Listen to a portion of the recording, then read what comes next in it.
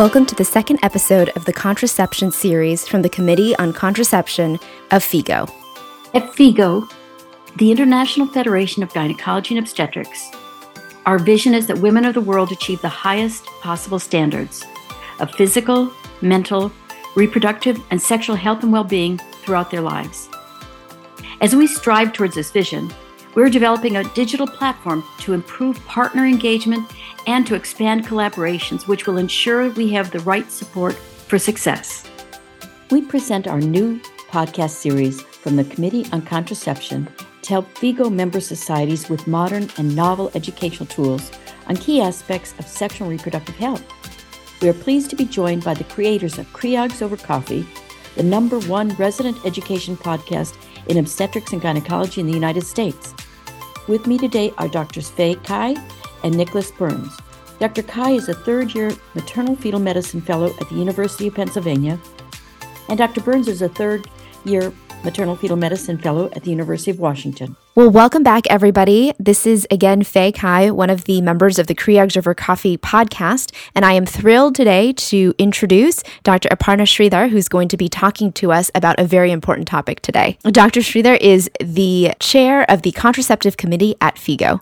Thank you so much, Dr. Kai. It's a pleasure to be partnering with Creogs Over Coffee on this.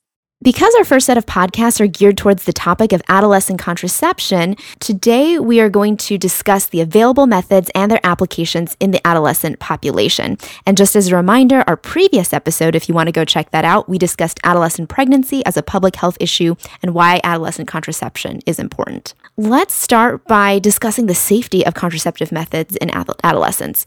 Are contraceptive options safe for this population? Of course. Adolescents should be counseled on all available methods of contraception choices, right? The World Health Organization's medical eligibility criteria suggests that age alone is not a medical condition for denying a contraceptive method to adolescents. The medical eligibility criteria does express some concerns with some medical condition, and I'm sure like as OBGYNs or as listeners of this podcast, we can always go back to the medical eligibility criteria to review, make sure it's safe. But just like adults, it also suggests that the risks must be balanced with the potential benefits. So the main risks are associated with estrogen-containing contraceptive methods, and they are venous thromboembolism, and that's pretty much like one of the main risks or risks of stroke, etc. While these risks are low in adults, they're even lower in younger patients who inherently have even lower risks of these complications given their age-related healthier vascular systems. Additionally, when weighing the risks and benefits of contraception in the young adolescent patient, one must also factor in risks, both social and medical risks that are associated with teen pregnancy, which we kind of discussed more in depth by Dr. Conry in the first podcast series. The WHO also published selected practice recommendations, SPR, which provides additional guidance on who, how, and when to use various contraceptive methods available here. The SPR provides guidance on who should be screened for contraception, how and when to start a method, how to manage common issues that arise. So it's kind of a specialized counsel on optimizing contraceptive use in specific patient population, especially the one which we're talking like adolescents. So I think, to answer your questions, Dr. Kai, it's like safe, definitely. And all of us should be really thinking about counseling adolescents on all the available contraceptive choices. Thank you so much for that answer, Dr. Sridhar. Now, I think that not everyone is going to be comfortable counseling adolescents on contraceptive methods. So just for education purposes, what factors should we consider when doing that type of counseling? That's a great question. I think first and foremost, cultural. We're talking about like FIGO, and I think member societies from across the board, and people are going to listen to this. And I think every local and region has a different culture, and we should keep the cultural factors into account. Social factors, and I have to say, unfortunately, political factors, because I think the availability and the acceptability is also dependent on what's the lay of the land, or law of the land, I should say, in this case. And all these factors, cultural, social, political, can influence contraception counseling depending on where we are in this world. Most of the times, adolescents may have to choose what methods are just available in that community. For example, not every method is available in every country.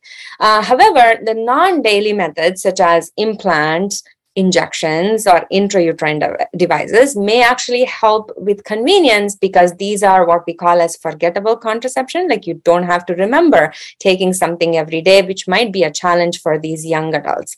So the frequency with which they have intercourse, their marital status, need for concealing the method from the family. It may also influence counseling depending on the culture and practices in that particular region. Adolescents should be counseled and screened regularly for sexually transmitted infections if that's a concern. And even if a method is suitable for the adolescent or particular population, like the political factors, as I mentioned before, in the form of, are there restrictive laws that may not allow the provision of certain contraceptions in certain situations, you have to keep those things in mind while counseling adolescents on contraception. Although I have to say, cost is a major barrier. Organizations like FIGO and World Health Organizations, we strongly recommend that every effort has to be made to limit the effect of cost as a barrier to choose a particular method, because health is a right for all.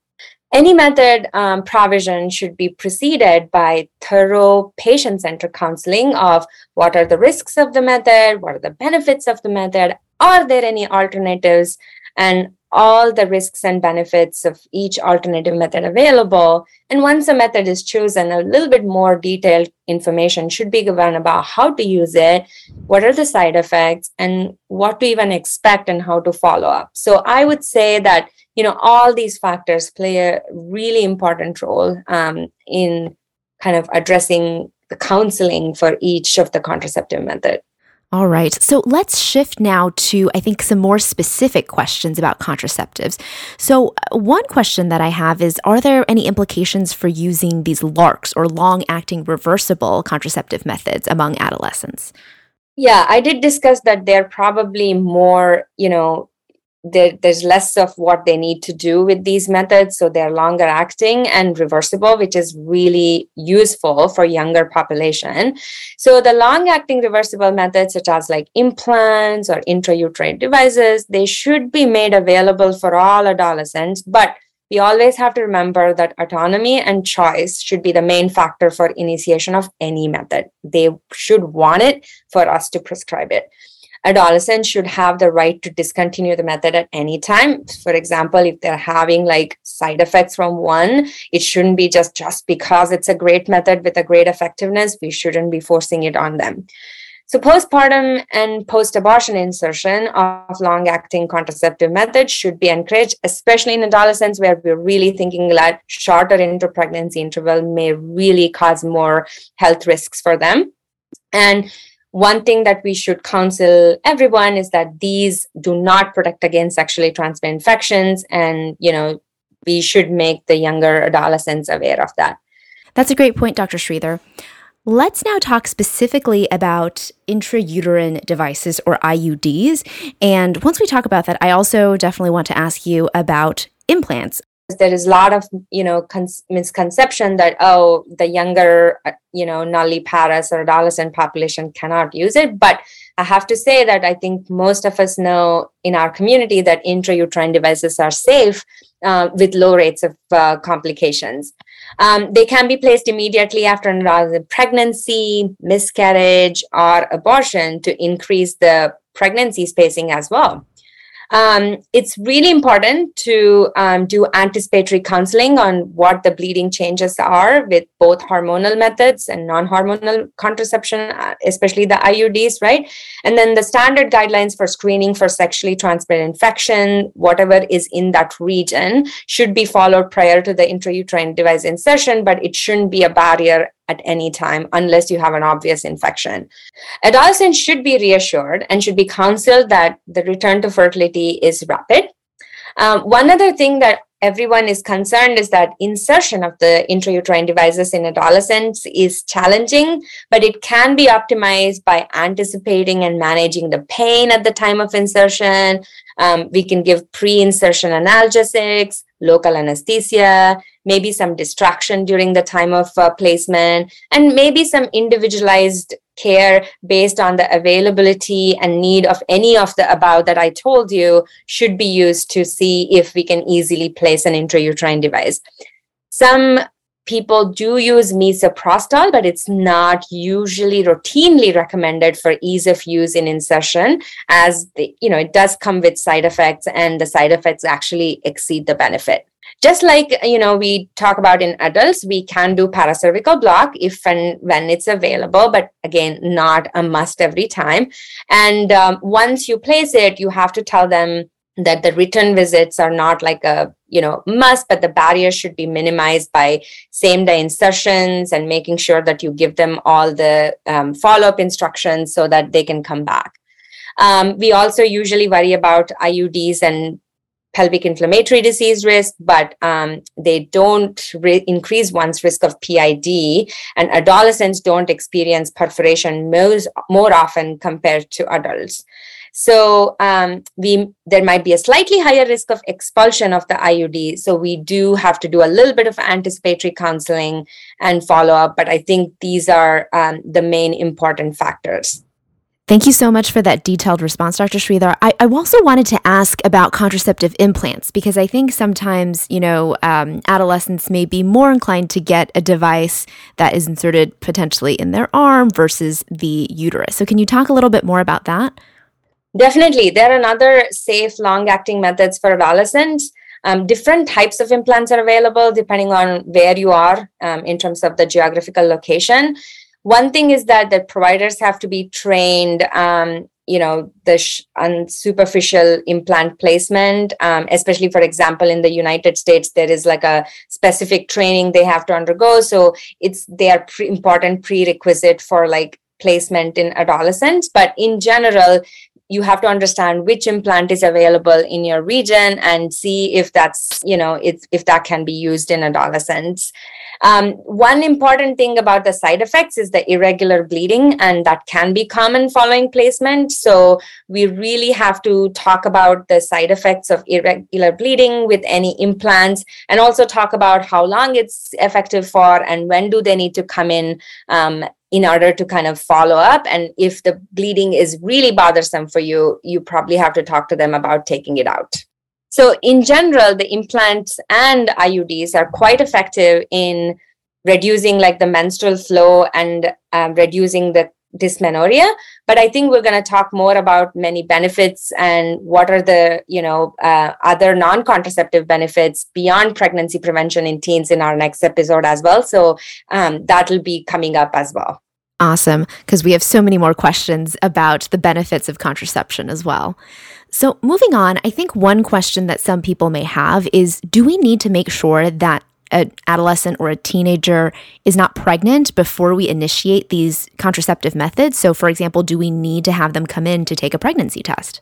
Well, the selected practice recommendation for contraception use published by the World Health Organization recommends that diagnosis of pregnancy is important in sexually active adolescents, but a provider can easily make sure they're certain, are reasonably certain that that person is not pregnant if there are no signs of pregnancy, along with some other criteria. Those include they have not had intercourse since the last menstrual period, they have been correctly and consistently using a reliable method of contraception, they're within the 7 days of their normal menses, they're about 4 weeks postpartum in non-lactating women, and they're within the first 7 days post-abortion or miscarriage timing.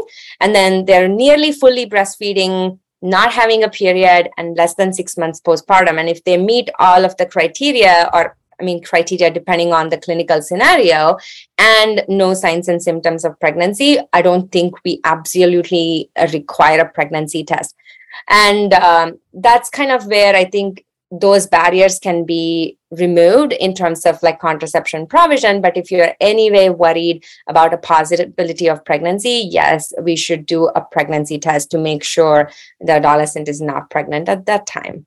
Well, thank you so much, Dr. Sridhar, for coming onto the podcast and talking to us about this very important topic of contraceptive use in adolescents. So now we've discussed the methods and practical implications for considering contraception among adolescents. And in the next episode, we will do a deeper dive into the benefits and risks specific to adolescents and contraception. So stay tuned. You can also find references for this podcast in our description as well as on the website. These will include references to the WHO as well as the selected practice recommendations for contraceptive use and also the ACOG committee opinion on adolescents and long-acting reversible contraception.